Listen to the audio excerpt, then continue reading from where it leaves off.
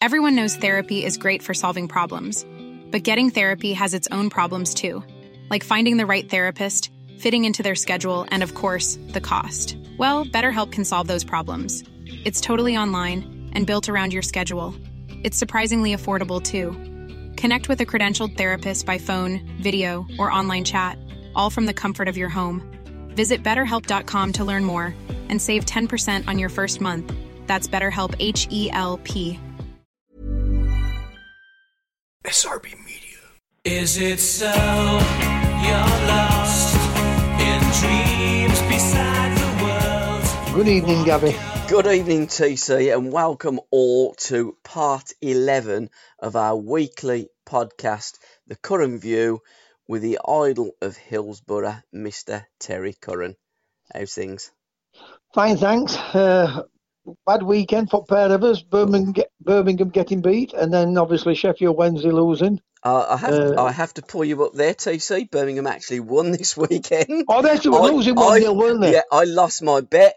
Yes, that's right, yes. I had them down as a win. Yeah, I also lost out on our Super 6 that we do every week. You are now 3-1 up. But what we always do, we talk about the Owls and the Blues a little bit later in the show, but because it's part 11, who is your favourite number 11 that you played with? And I'm guessing I already know the answer. The one I played with? We'll go with and against, yeah. Oh, I've got to say the greatest number 11 whatever wore a number 11 shirt was George Best. He was my idol. Yeah. You know, Jim McCalliog was my idol for Sheffield Wednesday, but the best 11 I played with was John Robertson. Yeah, I thought you'd say that. Yeah, without doubt. But didn't George wear the number 7 as well for Manchester United? George did wear different numbers, didn't he? Yeah, he wore 8 a couple of times, Yeah, but he wore 11 majority of the time, but he did wear 7, you know.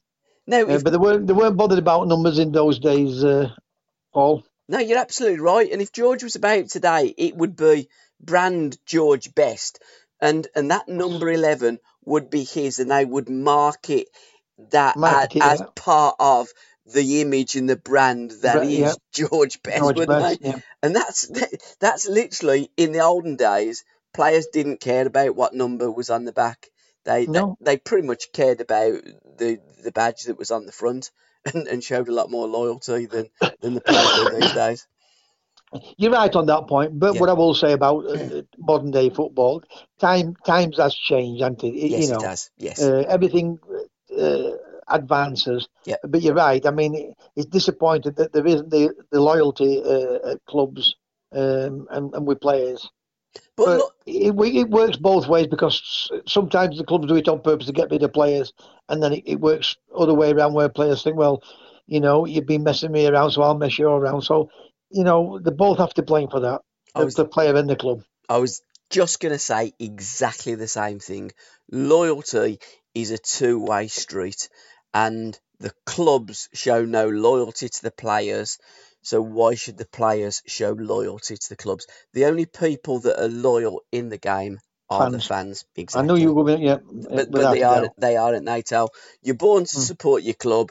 You die supporting the same club. You never change your club, although you develop likes and relationships with other clubs through friends and through family members.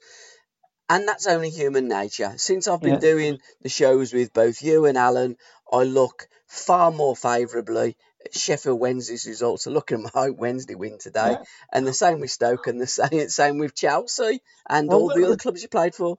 I have never looked for a Birmingham result, and I don't mean that to be disrespectful to Birmingham City. Yeah. You know, but I mean, what I will say about me, if Birmingham come to Sheffield Wednesday and they played us off at Park, I'm disappointed that we've got beat. But I always think, you know, they played well at Birmingham.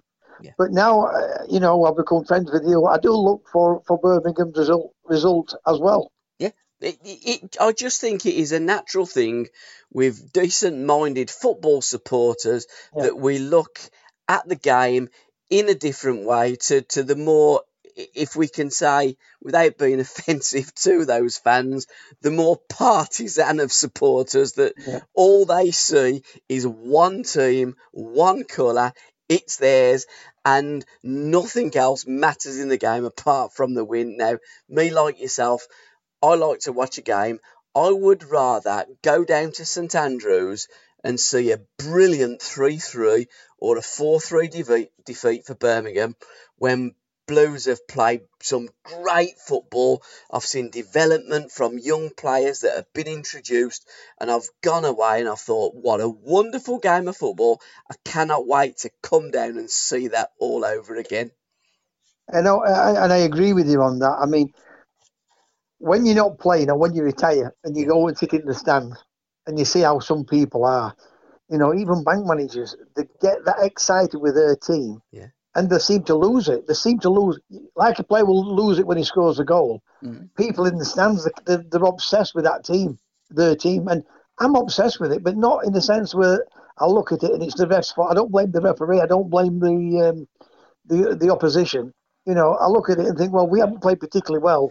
And as 2 or 3 of them, or Birmingham played really well with 2 outstanding players, or maybe 3 outstanding players playing for that team. So that's a two-way thing that we fans, they're really either obsessed with it and they're not interested in anything, or they're like me and you, where you like to talk to other football fans with other football teams and have the right banter and try and agree on the right way of what we think our team should play. Absolutely. I mean, the only problems I've ever encountered on Facebook and social media are with Birmingham City supporters, because I've just said it exactly as I see it, and the blue touch paper that usually ignites rows on Facebook with me and Birmingham City fans is over my love for Jack Grealish. I think the kid is such a talent. I love the way he plays football. And I don't care what football team he plays for. I just love to watch Jack Grealish play. I think he's an absolute artist. So let's start the talky little bits tonight with that situation at Crystal Palace. Jack gets the ball. It's in the dying minutes. Can you believe what happened next and what you witnessed? Well, I can't believe it. You can't believe it. Yeah. And if we're honest, lots of people could not believe it. Exactly. Even on the Sky Pundit, and I don't always agree with them. Yeah. They couldn't believe it. I mean, he's blown for a dive. Yeah, he got caught. Back of his ankle got caught, and as he's falling, he's passed the ball. Yeah. And they scored, and he's blown up. I mean, when he looks at that, the referee friend, he will look at it and say, I've made a right wicket. But on top of that, and again, it's too much of interference with this VAR now, with every mortal thing. Yeah. Again, I'll repeat myself. I thought it was going to come in. I thought it was coming in. So when balls were over the line, they were convinced it had gone over the line, and we knew it was a genuine goal or it weren't a goal. Right? But what's happening now, for him to get booked and the goal disallowed, is atrocious, and I mean atrocious. And like I said on an early programme we talked about, this coming towards the end of the season might cause a riot. And I didn't want to really say it, but you can see what's going to happen here, because one fans are going to be so excited and taunt the other fans because of a bad decision. But to watch Jack play, not only do I love people what has got great ability, what I love about him a lot is the composure on the ball. For a 21, 22-year-old, he's not flustered at all. Not flustered one little bit. And if he makes a mistake, he will still try, and that's sign of a good player. Sign of a good player. And he's got great balance as well. Yeah. He seems to have this reputation that he dives, but again, if I'm playing devil's advocate, I don't think he does. What he tends to do is he's clever. He invites the challenge. So he's almost like that matador with the ball. And he invites the ball and then takes that red thingy that he's got, the cloth in his hand, and he's gone. And Grealish plays exactly the same way. Sometimes the ball will catch the matador, and sometimes the defender catches Jack Grealish. Let's be truthful. There's sometimes, especially in my team, Birmingham City, we played Villa twice last season. The game plan was to smash Grealish early doors and as hard as they can, because in football you usually get your first one free. So Yep. Grealish is a player that has been identified, and he's also one of the most foul players in the Premier League as well, in a team that doesn't have the ball as much as a team like Manchester United and Liverpool and the better teams. Well, I listen to all the pundits, because all these pundits on the TV, they've all played the game. Yeah, they have all played the game. Yep. And they've all been in the dressing room, right? When the manager said, right, choose what area you played in, the manager will say, if slightest touch, goal down. Yep. Right? And some of them are genuine fouls. There's some what aren't. I must admit, there's some aren't. But you will try and get an advantage for your team. Yeah. But in general, I mean, there's some what gets disallowed goals because people have gone down, and fouls have not been given when they should have been given, because they're pulling it up all the time. I know we've got to try and get the right balance, but it's both ways. There is times when that player is fouled and it's not being given. Absolutely. And there is times when a player has gone down when he shouldn't have. And none of us like that. Me, you, or anybody else don't like that. But even Jack Grealish wouldn't like that when he watches it. But in general, I'm like you. He invites them in, and he entices them in, and they've got to stick the foot out, right? But it's too late. They've caught him. Yeah. And he's either gone past them, or they've caught him and he's gone down. So it's a two-way thing with that. And for me, the referees have got to be genuine with it when they're giving it, and not thinking, oh well, Jack Grealish or Alan Shearer is a known diver, so we're not going to give a penalty, or we're not going to give a free kick. They've got to get the decisions right, and that's what the game's all about: getting the right decision for the game itself. But what amazed me with that incident, we're going to move on to Harry Kane shortly, is the fact that the referee, it appeared, only blew his whistle when Henry Lansbury was going to shoot a goal. And you're thinking, why did you blow your whistle then? If you thought it was simulation, why didn't you blow your whistle straight away for Grealish? But he didn't. He waited. As soon as Lansbury went to kick the ball, he blew his whistle, and you just think, why do you do that? And go on, sorry. No, I was just about to add, and if he would have come out at the end of the game, as a former pro like yourself and a fan, and me just as a fan, if a referee would have come out and said, do you know what, I just got it wrong. I don't know why I blew my whistle then, but I did. I apologise. I got it wrong. I can't change it. I made a mistake. But I've got to say, I made fewer mistakes on the pitch than all the players. But honestly. And they fetched that many rules out this season. Yeah. But I think everybody's a bit confused with them. Yeah. Because on that instant, what they're saying, don't blow your whistle until the ball's in back of the net, and then you can fetch it back. Yep. I think he's got himself stuck. Yeah. Do I blow or do I leave it? And when he thought they're going to score, then he's blown, hasn't he? Yeah, I think he has. Or got a shot off. Yeah. And it's confusing for referees. But going back to a referee, they'll never let a referee come out. And I would imagine, imagine that it's right for him not to come out, because if they say you daren't say the wrong thing now, Gabby. Anyone. If you could say the wrong thing and it's misinterpreted, and it could be biased to something. So I understand why they don't come out and speak to the TV.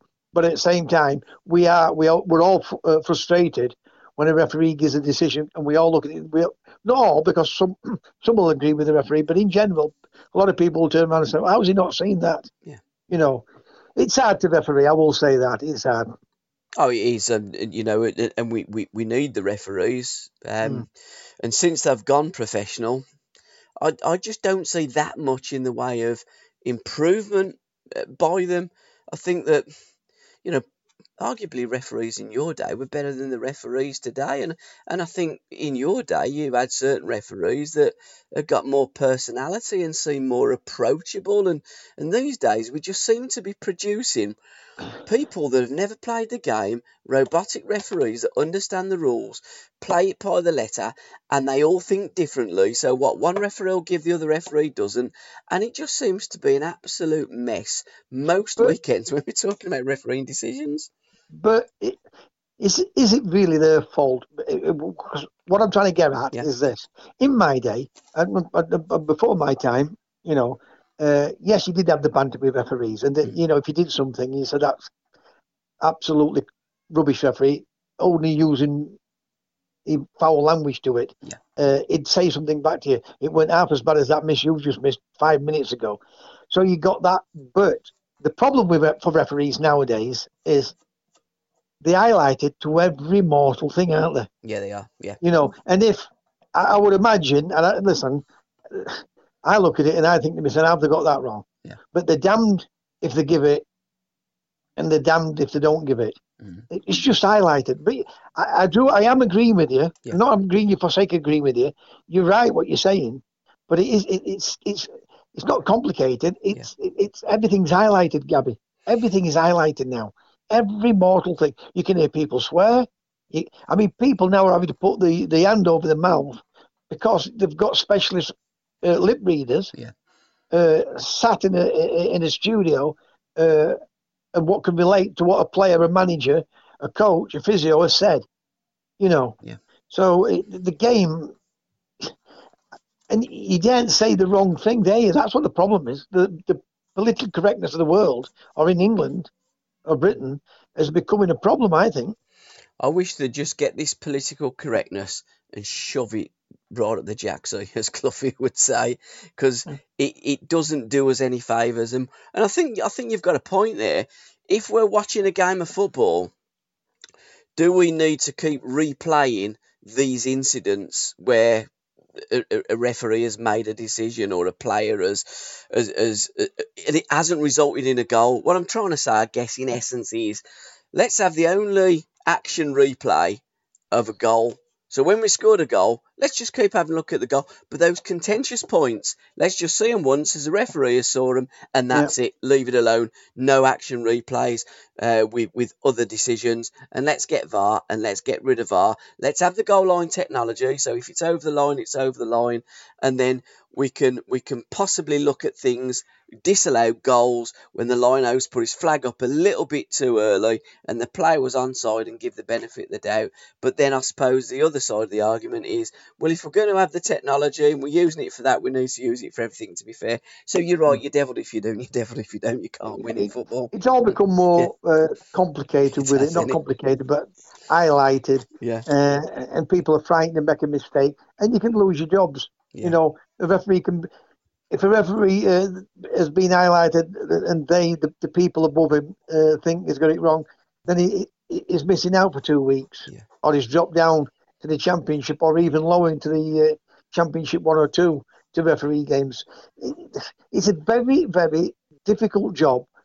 And you've only got to get any of the highlights on TV, whether it's Match of Day or Football Focus or Sky or BT Sport. The pundits can't even agree on it. Yeah. One will say it's a penalty, one will say it's not.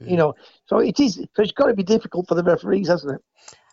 Harry Kane, was that a penalty or was that not a penalty? I've heard lots of pundits go on about Harry and say he invites the challenge and then he goes over a little bit too cheaply. But I remember Rodney Marsh saying years ago, look, if the defender's dopey enough to put the challenge in there, then if I feel it, I'm going to go over and I'm going to get the penalty. Where do you stand on that? I agree with Rodney Marsh, because when you're playing in the game, right, you entice the especially in and around the penalty box. Yep. You've enticing the defender to come to you to make a challenge. Yep. Knowing if now once you've got him off balance and you've got a chance of going past him, or if he mistimes the ball, it takes you out. Yep. You've got a penalty, or you've got a free kick. So in the right way, it's the best thing to do because what you're doing, you're looking to go past the man, so you're enticing him in. If he catches you, you've got to go down. Yeah. So I agree with Rodney Marsh. You're doing it, and if he hasn't got the willpower to stay on his feet, or he's trying to be clever and thinks he's a great player and he can win the ball, it costs the team. Now, again, going back into the dressing rooms, a manager will turn around and say, stay on your feet in the box. Yeah. He will go down. Rodney Marsh will go down. Fanny Lee will go down. This is what they used to say, in our dressing rooms when we were playing against them. Yeah. So, at the end of the day, it's both ways. Don't forget the other team does it, and your team does it. So, as long as it's not a blatant dive, and we have seen some blatant dives, that's when it should be pulled up. That's when it's like when somebody gets hit in face when we know they haven't been hit in face. Yeah. That's when it's really bad, and it makes football look bad, and it makes you as a team look bad. And it does make me laugh because what they say is, look, if the ball hits you on the hand in the penalty area or in the arm, we're going to give a penalty. Because if the ball, even if it's not intentional, it's a penalty. But then the other side, they go, well, if a player gets kicked, then he goes down. That's not a penalty. And I'm thinking, where do we come to this situation here? Listen, the best one about all this, the best one of all this is they always give a free kick outside the box. Yeah, exactly. Right? And then you see same type of tackle inside the box, and he doesn't give it. Yeah. He doesn't give it. And everybody around you just say, oh, well, how come that's not a penalty? Yep. Yeah, it's 2 minutes earlier, he's given a free kick for same type of tackle. Yeah. It's baffling to everyone. It is. It's baffling to everyone. That's how we view it whenever we're watching a game of football, and I'm watching it with the lads, and I go, anywhere else on a pitch, that's a free kick. We all say that, don't we? Yeah, exactly. So why is that not a penalty? It's ridiculous. Anyhow, moving on from there, your magic moments this week from what you've seen of football, what are they? Well, my magic moments, what were, I was going to go with two highlights of the Manchester City.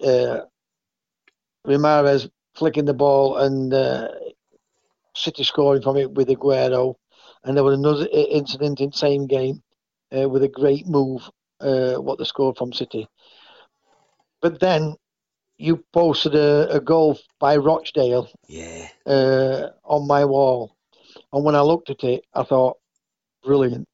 I've been saying for years, and it started to change in the Premier League, in the Championship. We've even now got it in the lower leagues. People trying to play football, keeping the ball with a high tempo. So I'm going to go with the Rochdale goal. Fantastic move at that level of football. But not at that level, because I hear it all the time at this level of football. If you miss this chance, you can't afford to miss it. At any level of football, to score a goal like that, it really pleases me so much. And like I said, I was going to go with that. Once you sent me that, I thought I'm going to use that because that was the highlight of the weekend for me. I've got through this week. The one magic moment again is that Rochdale goal, because you're absolutely right. It doesn't matter at what level that you're playing. And I know your Birmingham one's coming for the young boy, and it was brilliant for him. I know this is coming, but go on. I know. But again, I got into another Facebook row with the odd Blues fan. They only post up when they see me going on about Birmingham in a negative way. But I wasn't. I was absolutely elated. Jude Bellingham scored a goal for Birmingham. He's a 16-year-old lad for people that don't know. And your first goal is something absolutely special. Your first everything is. Your first love, your first car, your first, it is. So when I saw it, I was elated for him. When I saw the goal, it took a proper deflection. And I looked at it and I thought, as a player, yes, obviously he's elated, but it takes a little bit of the moment away. It did when I played Sunday. Does it not for you? No. Okay. I'll tell you the reason why. Yeah. The early part, you're 100% right. Yeah. Your first goal. Now, your second part, you bang right with. It's a wicked deflection. Yeah. In general, he won't get that goal. No. But 16? Yes. Your first goal, and you are not bothered how it goes in. Yeah. You shot. So you're right on both parts, but I've got to give it to the young boy. Yeah. And you say, well, you've got to treat everybody. No, at 16, to come on, have the confidence to do what he was doing, right, and to get the goal. And you're right, it was a wicked deflection. Yeah. But I wouldn't take that away from him. If I'd have been his dad, I'd have been brilliant. It's his first goal. And when you looked at him, the elation of it all, it had got to him. Fantastic. Brilliant. So I'm going to give him the goal. But you're right what you're saying. It was a wicked deflection. And Dean Ashton on Quest on Saturday night, he said exactly the same thing as what I've been saying. Yeah, I'm going, but do you think Dean Ashton would have not claimed that goal? I remember a situation, I think it was Franny Jeffers claimed a goal, and they said you weren't even playing. He said there was one goal what somebody gave, very important. When I say very important, just say it might have been an 100th goal. Yeah. And it was a wicked deflection. Yeah. And it wasn't a big strike, I'm trying to think who it was. But he didn't get it, but he was trying to claim it. And obviously he didn't get it because it took a wicked deflection. But he was trying to claim it. When you score goals, you're not bothered how they go in, you will try and claim them if you can. Yeah. But I'm not going to take that away from that young boy because it's his first of in a football match, and like the first of everything, he'll never forget it. And he can score worldies, and he can score many more goals. Right? Yep. He will never forget that goal. Yeah. And again, in front of the Tilton Road end, and he's a Blues supporter. My third magic moment was a young lad that I didn't know too much of him, to be fair. Until Saturday, and I went over to the bookies and I rolled 5 aways up, and one of them was Sunderland, and this Marcus Maddison stuck one from a free kick right in the top corner, and apparently he's a bit of a player, and he's got a little bit of attitude, and he's left-footed as well, so he ticks all the boxes for me. Have you heard about this boy, Marcus Maddison, for Peterborough? Yes, I have. Because only reason why, because my son Tom. Just like when I was his age, I knew everything about football, players, clubs, grounds, everything about it. Not as much as I did when I was younger. But when you've got 2 young sons, I remember Thomas telling me about Vardy when he was playing for Halifax. So that's the reason why I knew of that boy, Peterborough, because of Tom highlighting about this kid's going to be a good player, Dad. But the one thing what sticks out to me about the game on Saturday, I've got 8 teams. I've got 7 up for a £5. I'm waiting for Sunderland for £1,500, and that boy sticks one in. So yes, I did. I do know of him, Gabby. Who else did you roll up? I mean, I'd rolled up Villa away, Bradford away, Sunderland away, Celtic and Liverpool. I rolled up 5 of them. And I had 8. I had Grimsby at Walsall. That was a good price. Yeah. That. Rochdale at Southend. Yeah. And then a couple of short price ones, 4 to 5 and 4 to 6. I've got my ticket downstairs. I've started saving them again, so I'll put them all together next time I do another book. Do you have a bet every week, Tal, or do you just occasionally? I put £20 on 5 teams. Yeah. And then I have a £5 roll up. It's either 10 teams. Yeah. Or 8, but it's usually 10 teams. But I only had 8 on this Saturday. But that's me interest in football now. I like to have a bet and watch it, and I get more excited that way. Yeah. Now, as a player, when you were a player, you couldn't bet. Could you not bet in them days? Was it as strict in those days? Because I know famously one or 2 players that did like a bet and did put a few quid on themselves to score. Well, listen, they got in trouble for it, didn't they? Stan Bowles never. Yeah. Peter Swan and all them, they got done. And you really, you're not. Now, you shouldn't be betting your team to get beat. No, but your team to win and you to score. Right. I've never mentioned this before. I'm playing for Sheffield United. We're playing Reading. and it's 0-0, and at the not the cop end, the bottom end of it, I don't know what they call the bottom end at Bramall Lane. Yeah. Right. I've looked at the clock because the games in those days finished at 9:10. Yeah. Right. And it was 0-0, and I had £500 on us to beat Reading. Right. I wouldn't pass the ball to anybody. When it got to 9 o'clock, I won't pass to the ball because I've got £500 on. And I remember going to Josephine's after the game, and some Sheffield United fan in queue saying to me, "Curran, you epping tosspot, you've never put yourself about at all tonight." And I just had £500 on us, and we didn't lose, we drew 0-0. Yeah. So yes, I did bet, but I never bet against us. I always backed us to win, not every time. Yeah. Now and again, I would, if I really fancied us to beat a team, and that's a true story. That is a true story. So I don't see anything wrong with a player betting on himself or their team to win. Betting against your team, I think, is absolute no. And I think you should be banned sign die. But betting on you bet against winning, your team, never. 100% if you bet never. against your team, then you should be banned. I don't as like, a player. Yeah. I don't like betting against Birmingham as a punter. Listen, every time I back Sheffield Wednesday, they get beat. Every time I mention them, they're going to win, they get beat. So that's why I don't write about them on my Facebook. I never say, I say it a couple of times. Come on, Wednesday, 3 points a day. I think you can do it. They get beat. So I stopped putting it. I stopped mentioning it because every time I mention them, they're going to win, they get beat. So it does my head in that. I'm so unlucky with that.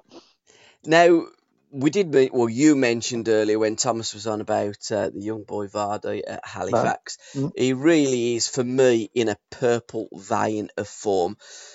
I know that he's said that he's kind of retired from international football, but if you was Gareth Southgate, you've got 2 games now that you should win, Bulgaria and is it Kosovo? So you should win both of them games at Wembley and at Southampton on Tuesday night. Would you be tempted to go to Jamie Vardy, go round his house, have a cup of coffee and say, "Look, son, I really think you should reconsider. You've got a point that we didn't use you as favourably as we should have, and I get that you got so frustrated you would rather walk away than just be a substitute all the time because you're better than that." That kid scores goals from all different angles, and I personally think he's on fire, and England should do whatever they can do to get Vardy back in the fold. Well, what I'm going to say about when you look what happened to Vardy as a young boy, getting released, all different types of excuses why he got released. He was in trouble a lot, or he was too small, this, that, and other. To get back to the very, very top like he has done and win a Premier League with Leicester, that is a story in itself. Yep. But the problem with what you're saying is this game, and we all know it, it's about opinions. Yeah, it is, yeah. It is about opinions. Alan Hudson wasn't liked by the manager. It's not that he was a bad player. He wasn't liked by that manager. And whatever you think what Southgate should be doing, I'm not saying he'll always deny. I don't think he's not a good player. But if he's not picking him in his squads, or when he's picked him in his squads and he's not played him, or not even fetching him on as a sub, that's telling you as a player he doesn't really fancy you. Yeah. Right? But he wants you on the bench just in case we need to throw you on. The problem is then with Hardy, everybody what's in and around him, or a lot of people what's in and around him, will be saying, well, what's the point in going there? You don't fancy you. And probably that's why he's looked at it and thought, why am I keep going to these trips? Or, I'm away.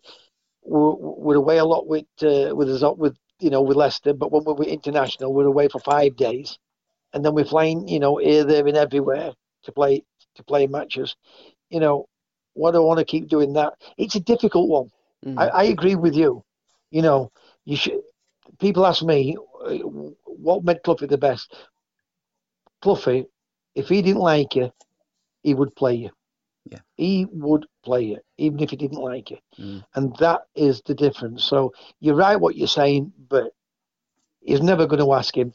You know it, and I know it, because, he's got younger boys coming through, what he'll think in front of Vardy, because that's what football is. It's about opinions.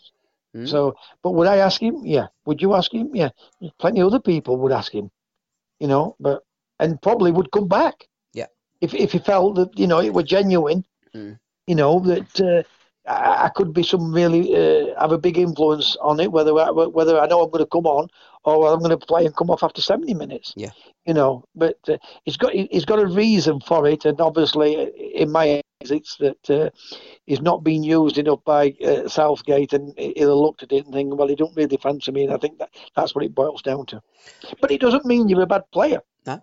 I mean, people say to me, he's only played so. Well, he's only played that because that manager thinks that Charlie George is the better player. Yeah. And that's what it's all about. And that's why some of them don't get game time or enough game time. Yeah. When a new manager comes in, I mean, a couple of lads at lower level who I knew, when in first team with one manager, the manager gets a sack. They're out of football now. Yeah. End of the season, got released, and they're playing at 23, 24 years of age.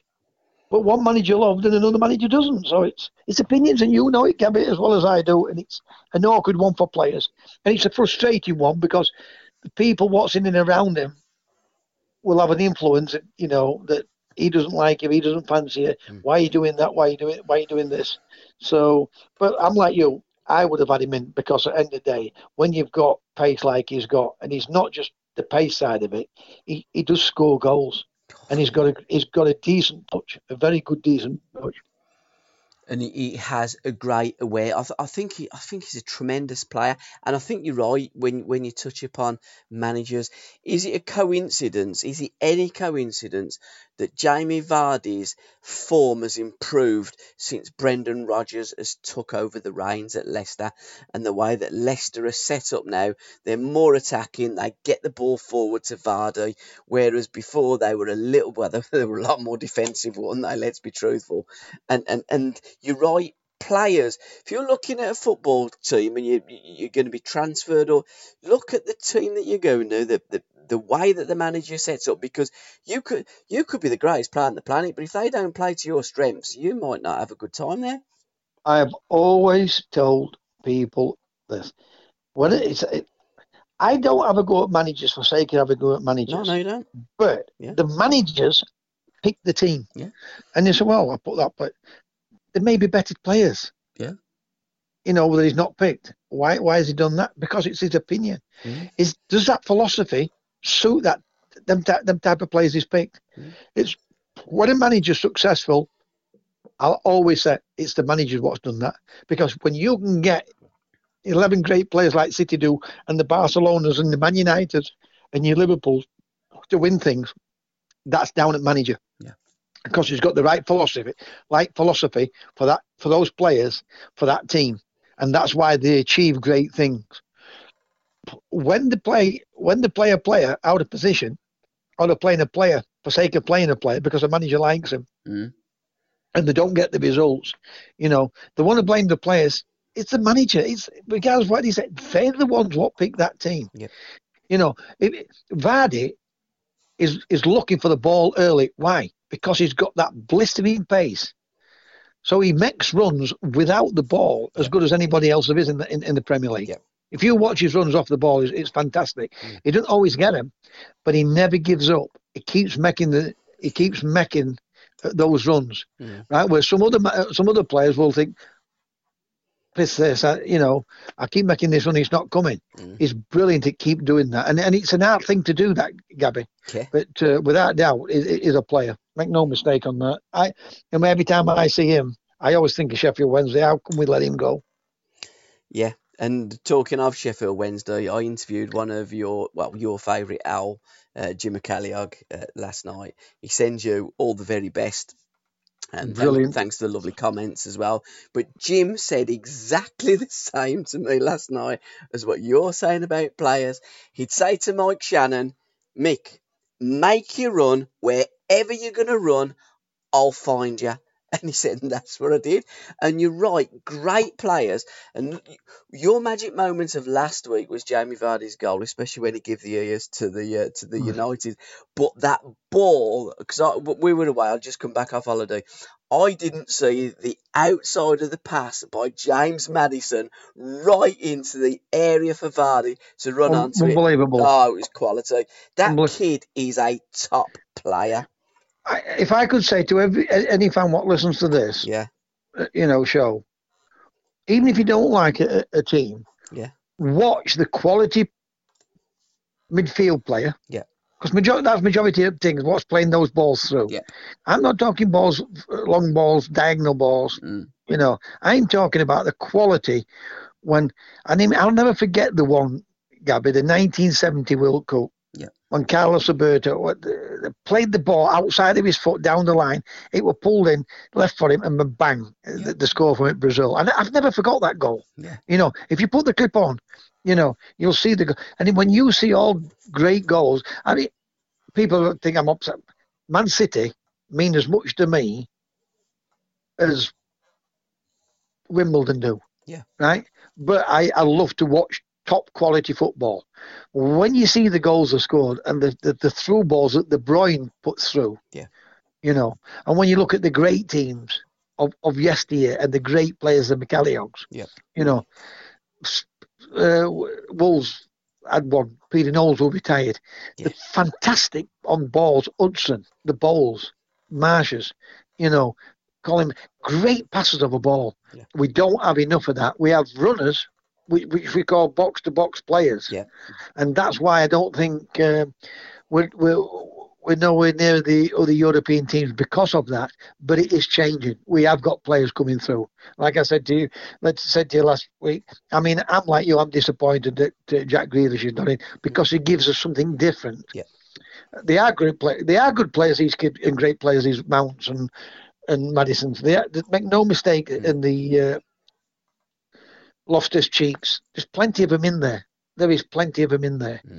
But when you look at all them, and then you look at Jack Grealish, if you look at him and analyse him and watch him, how composed he is when the ball comes to him, he never gets flustered. Nah. The others do. They're still great players, but you never see him panic.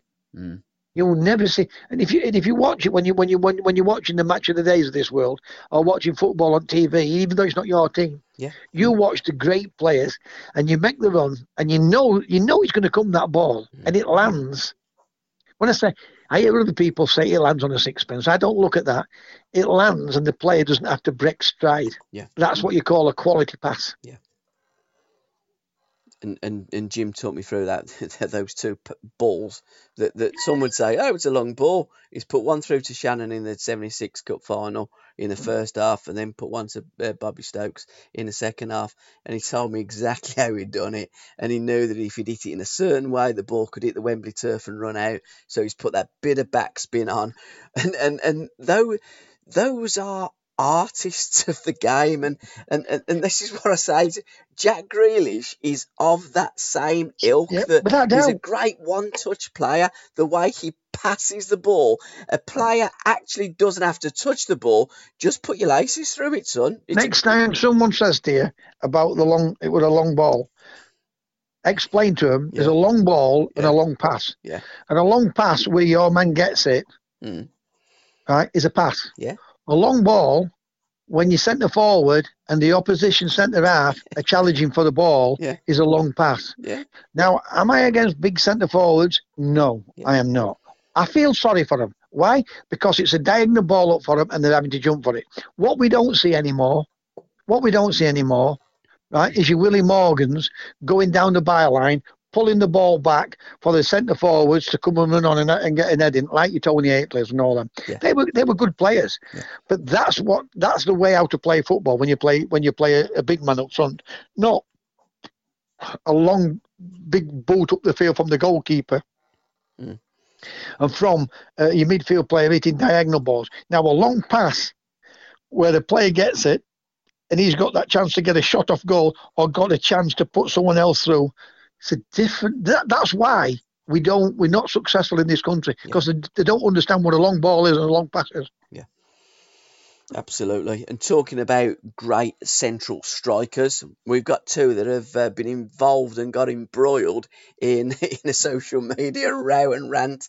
Michael Owen's book's come out, and Shearer hasn't took very kindly to his comments about his beloved Newcastle, has he? I know there was a little bit of conflict with them when Owen didn't play, when they got beat at Villa and they got relegated. Oh, right? Okay. I knew there was a bit of but I didn't know it was. You see, I didn't know it was as bad as this. Yeah. But what happened? I mean, that's what people don't understand what goes off. Don't think all players get on because they don't. They don't. You know, obviously, when Owen went up there, he'd broken Shearer's transfer record, hadn't he? Yeah. And he was earning more money than Shearer. Mm. You know, because Shearer coming to the end of his, but I think Shearer had in his contract that if anybody else comes in, he has to match him on his wage streak. People don't realise that. I mean, I get a lot of stick for going to play at Sheffield Wednesday. Yeah. Right. Now Shearer went to Newcastle, regardless of what anybody tells me, for money. Yeah. He went to Blackburn. Yes, he won the title. I still can't believe that they won the title. Yes, they got Dalglish who knows how to win a title, and they spent a lot of money, right? But going to Man United, you know you're going to win trophies because Man United at that time were winning trophies, right? But they weren't willing to give him what he was asking for, and that's why he went there. Would a Shearer or would any of these top players gone to play for their team in a lower level of football? No, they wouldn't have done it. No. So I'm glad now there's things like this coming out and the people can see that everybody doesn't get on, right? Even the top players, you know. Yes, he had a lot of injury problems, Owen, when he went to Newcastle. The other thing is, what I had to laugh about, because I've had a good read about all this today. Owen said for a year that Graham Souness phoned him up. You're not in team, this, that, and other. Why don't you come and play for us? And eventually he finished up. He said his heart weren't in it. Yeah. And that is true. I mean, I got that way when I was going to Sheffield United. But what people don't understand, even today in modern day football, people say to me, football's changed. Has it? No. They'll be tapping players up all day long. People say to me, why did you move a lot? Right? Because if you notice, all the top managers bought me, Gabby. Yeah. All the top ones. Yeah. Every one of them bought me. I would have never left Forest, I will say this, but I would have played for Sheffield Wednesday at some point, but I wouldn't have left Forest. And I could have gone to Everton, Tottenham and Sheffield United in first division when Forest were in second. But I knew Cloughy was going to win trophies. For 6 months, I was talking to people at Forest about joining them. Yeah. Right? And then I got the bad injury. Right? I was playing at Derby. Many were phoning me up to go and play for them. Why don't you come and play for me? Jack Charlton, through Morris Settlesworth, why don't you come and play for me at Sheffield Wednesday? Howard Kendall phoning me up, Terry, you'll be a big star up here. They'd love you, the fans. You get tapped up. It sends your mind off. You know, if Sheffield Wednesday, if Jack had paid the tax on that £11,000, I'd have stopped at Sheffield Wednesday. Yeah. You know, Sheffield United offered me £50,000, and Jack didn't believe it, and then he tried to give me it when it went to a tribunal. All these people what said they do this and do that for the club, they all make me laugh. Go and play when your team's having a bad time. Yeah. Go and play for the team. I wonder how many will do that. In my case, they'll turn around and say, well, he was thick as stupid, that's why I went there. No, I went and played for my team. Yeah. I went and played for my team. And my team, it was as big as anybody in that league, barring Liverpool, Man United, Tottenham and Arsenal and Newcastle, because they will get bigger crowds than us. But, I mean, London's a bit different. Yeah. But Manchester's got 2 teams. Liverpool's got 2. We've got 2 teams in Sheffield. So we might get 50 or 60,000 every week, you know. But I were attracting 30-odd thousand in third division. Yeah. 30-odd thousand fans in the third division I were attracting to Sheffield Wednesday. That game So, that we're going to talk about more towards Boxing Day Christmas. well, 50,000 more than there. Gabby, Yeah. People said to me, I wish to show you when there wasn't a seat taken. Yeah. Right? And in them days, standing. Yeah. So the 49,000, listen, they don't call me Father Christmas. Right? If there weren't 60, 70,000 people that day, listen, I wouldn't believe them. I would not believe them. And when you're outside, there were thousands outside, couldn't get in. Mm-hmm. Right? It was unreal. And I mean unreal. Yes, it's a derby, and you can ask anybody who plays any derby. They're fantastic games to play in.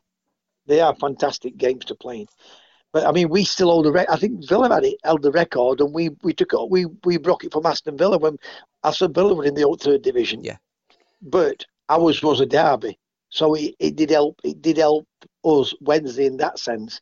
But there were 45,000 in the return match at Bramall Lane at Easter. Yeah. I mean, that record's not going to be broken, is it? No, not by 30. No, absolutely no chance, especially with modern all-seated stadiums today. You've got no chance. Those records will stand forever.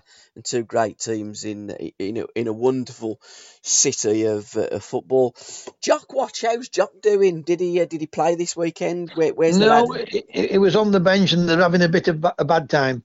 I have to watch what I say about Jock, as you know, because at the end of the day, if I praise him, people say, "Oh, well, he's going to say that." No, you're not. But people will. Other people think that. Yeah. And then when I don't say no, you never hear him say anything about when he's not doing well. But it is as much to blame as anyone in that team. It's having a bit of a bad time at the moment in time, Gabby. Mm-hmm. They've lost 4 out of the 5, and everything's not going right at the moment in time. So I'd love to talk about it, but if I said something, what were controversial, then it causes problems. So I will not go into it, but I'll just say it was another loss they've had, and they played last night and they got beat again last night. So the team and Jock are having a bit of a bad time at this moment in time. But we will follow him all season, so every week on the Curran View, we will always have a Jock watch to see how Jock is getting on. All the team's done, yeah. His team didn't do very well this weekend. Leeds United, blimey, that was a coupon buster as well, wasn't it? Well, when you looked at that, and I looked at that at Leeds, I thought, I'm not putting them in at 4-7 against Swansea. Yeah. I tell people about them, Swansea, to be a dark horse. And don't forget, they've lost a lot of players. Yeah. It's the manager. Yep. Right? How do I know that manager? And like I said, I only knew him through, because I didn't know him as a footballer. I've never heard him as a footballer. Yep. I watched him when he was managing in the under-18s at Liverpool. Yep. And I liked how he wants to play football. Having said that, I've only saw the highlights, and what I saw, Leeds had chance after chance and couldn't score. And they've won it right near death and got the winner. Yeah. But as Leeds are 4-7, at top of league, and them at now 72, whatever they were, second in league, it's a no-brainer. You won't want to back a 4-7 shot, but it was a bad result for Leeds.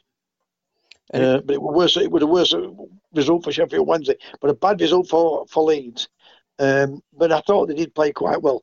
But this team will not be a pair of plates out. They won't. I like this manager. Yeah, and my tip for the Championship, Fulham, they come unstuck when Ariata. I don't know what. Why do it? I don't know what goes through a player's head at that moment. I'm guessing you see a bit of red mist because there was an incident a minute or two previously, wasn't there? And you take that into the next challenge. He was caught. For me, it was a free kick to Harry Arthur. It wasn't given, and he jumped up like... Yes, it's the reaction, isn't it? You're right, it's the reaction. Yeah. And it gets him more into trouble. Yeah, it does. And for me, that's what he got sent off for, the remonstration there and that ill discipline.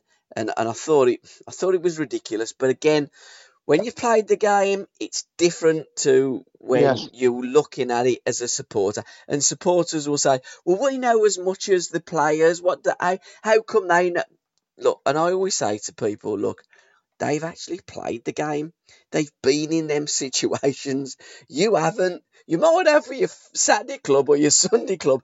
It's totally different, and especially when it's on a live game, it's televised, and there's a bid on it as well, and players react in an indifferent manner. But I'm like you. I thought they should have won it and they could have won it. But obviously, once they got the man sent off, it doesn't. I mean, sometimes it works in your favour, but in that game, it didn't at all. But going back to Jock, what I was going to say about it, I've got to watch what I say, because often when they're having a bad time, I don't want to be ranting and raving and saying and blaming this and that, because they've all in it together. But like I said to you, once he fills out, for me, he'll be a player, Gabby. I will say that about him. But I will keep everybody informed how they've gone on. And if they've had a good result, I'll tell you about a good result. And if it's done okay, I'll tell you done okay. But the team's having a bit of a bad time, and you have to watch what you say, because people take it the wrong way. That I would be blaming everybody else. They're all in it together. When you're not doing well, all of you, you've got to analyse what is the problem. But no, he's all right. I'm pleased with him at this moment in time. Got to also mention Union Berlin. They beat Borussia Dortmund 3-1 on Saturday night.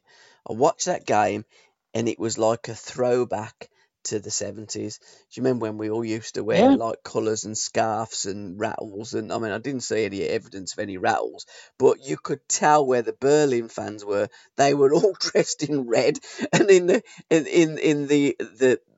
end. The end to the right, it was all yellow. It's like just a red and yellow game. It was great. But it does look brilliant. It's like Liverpool in those European nights, isn't it? It does. But in Germany, do they have standing areas again now? Yeah, I think so. Yeah. Right. Well, that you know as well as I do, because we watched the football in the 70s, early 80s, and 60s, when you went and stood on terraces. Yeah. You know, I mean, that cop at Sheffield Wednesday, it's same as I've done both, playing, and it makes hair stand up back of my neck. Yeah. And I've stood in the cop when I was a young kid, and it makes hair stand up back when it's full and everyone's singing. Yeah. You don't get the same atmosphere when people are seated. I know they stand a lot, but it's still, they don't sing like they used to sing. There used to be certain people in fan groups what used to write songs and make songs up. You know, when I say make songs up, take clippets from a pop song and put words to it to football. You don't get that anymore, do you? You know, you get somebody with a drum, bang, bang, bang, and it drives me around into a slap. But it just looks so wonderful, and I thought, blimey, brilliant. You look at the Bundesliga. It's cheap to get into the games. They even lay on away travel for nothing, you know. And you look and you think, well, okay, the balance of power has been in the Premier League for some time. But, and I was talking to Tom, one of my lads, the other day when we was watching this. Can that balance of power be transferred? Cause, you know, when it was around the World Cup in 1990, it was all Italy. Players would go into Italy. Now they're coming over to the Premier League for the money. Will the next league that grows be the Bundesliga? Because they've got a tremendous fan base and they've got some wonderful old clubs as well. You see, with them, they're supported like our clubs are. Yeah. The thing what we've got 92 clubs. Yeah. When you look at the rest of Europe, they've only got one league, haven't they? Pretty much. They've only got one league. We've got 4 leagues. Yeah. You know, but the German, I think I wrote this on my wall last week. You know, it's cheaper to go in to watch those games. Yet their crowds are just like our crowds are in our Premier League, full every week. Yeah.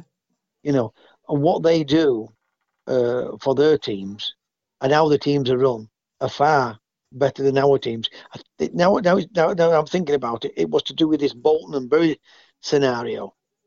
Yeah. I wrote about why is it our clubs have finished up being run down like this with having bad owners, yet in Germany, right?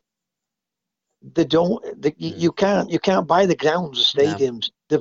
They've linked it in now. That stadium always has to be there. Yeah. And that's why some of these owners buy these stadiums, because they know even if they put money in, they lost it. They've got the stadium as a sellable asset. Yeah.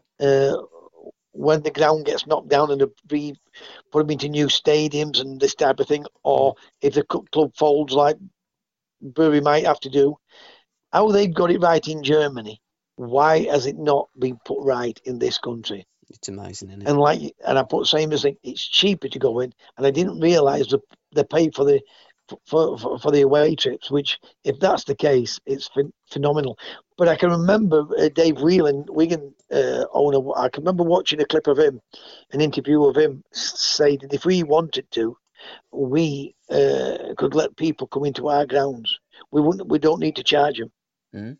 And I thought, but he did say, it's the big ones what won't allow it. Yeah. It's greed's greed, isn't it? Yeah, it is. Yeah. Greed's greed, and that's the thing about England. Why some of these owners buy them? They don't put the money for sake of putting it in. They put it in because they take more out what they put in. Oh, 100%. And finally, the international break. Back in your day, we didn't have a break when England played, did we? No. It was usually a midweek game.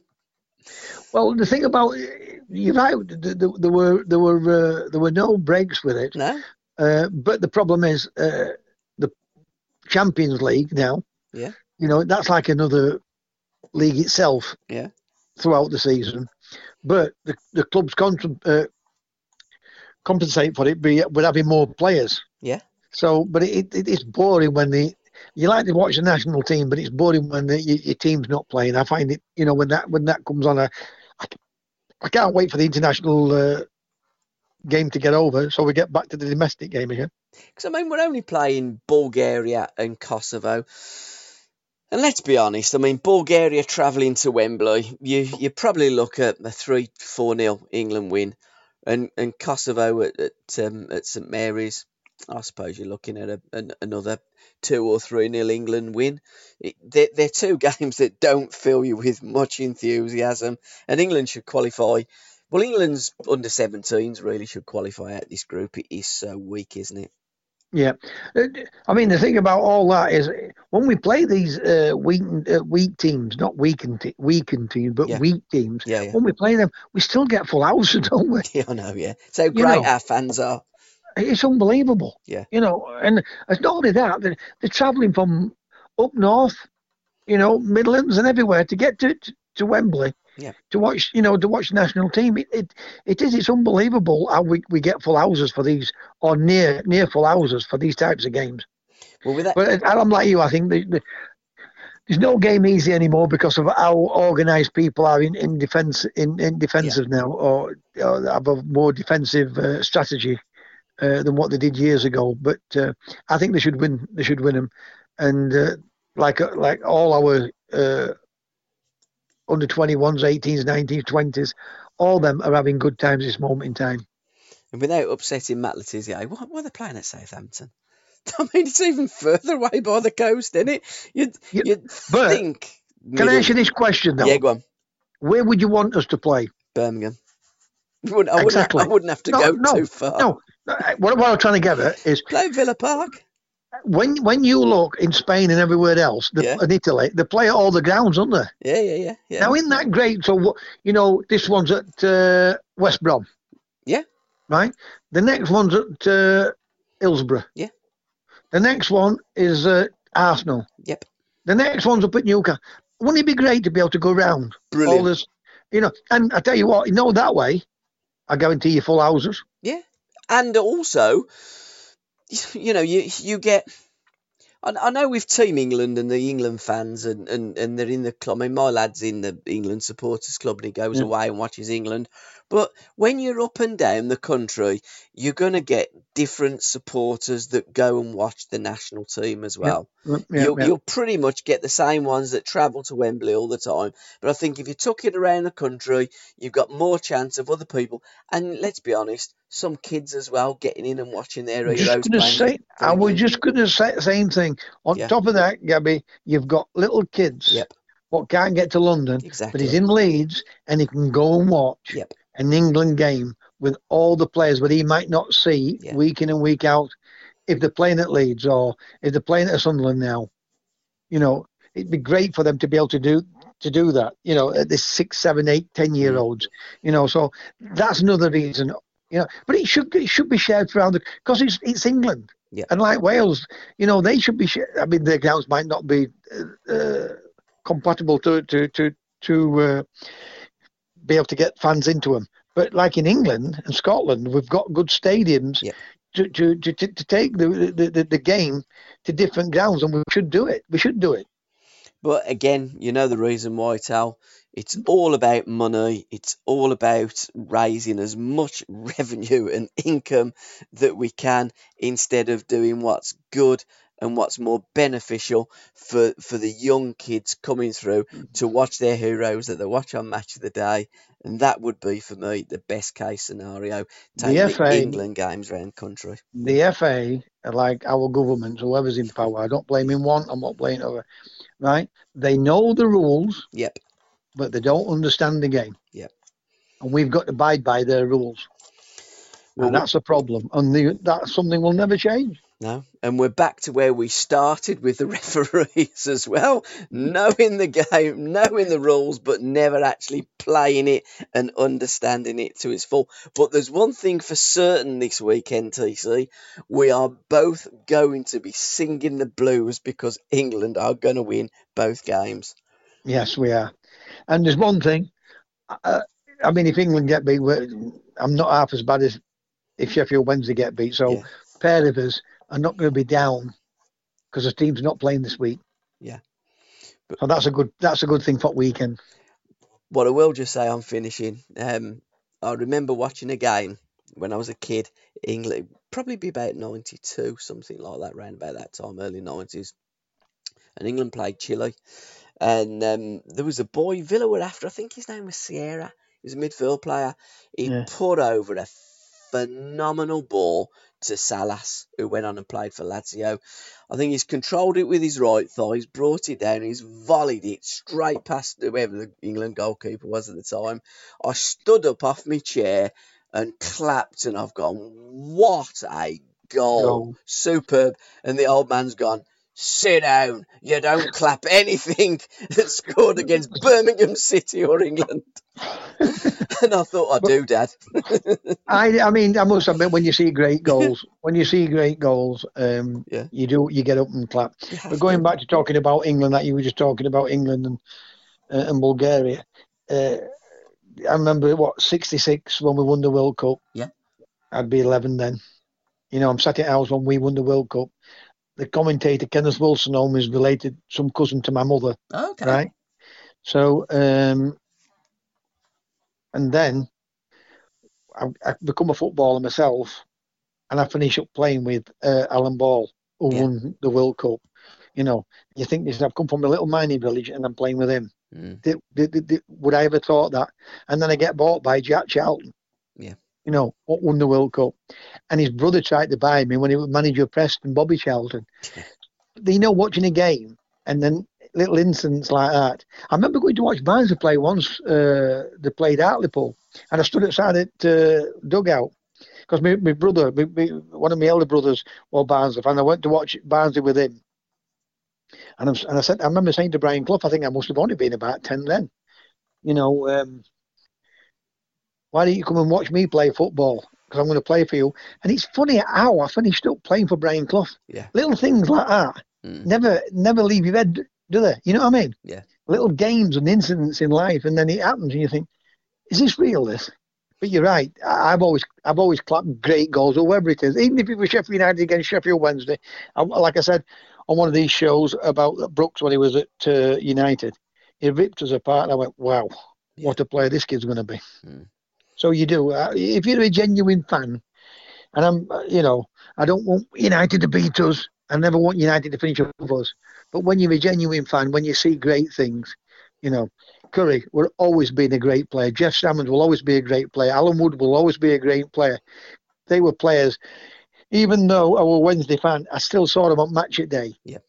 And it was fantastic to watch. And I will never knock clubs or players when they play the beautiful game, which I love to watch, and that's what it is, the beautiful game.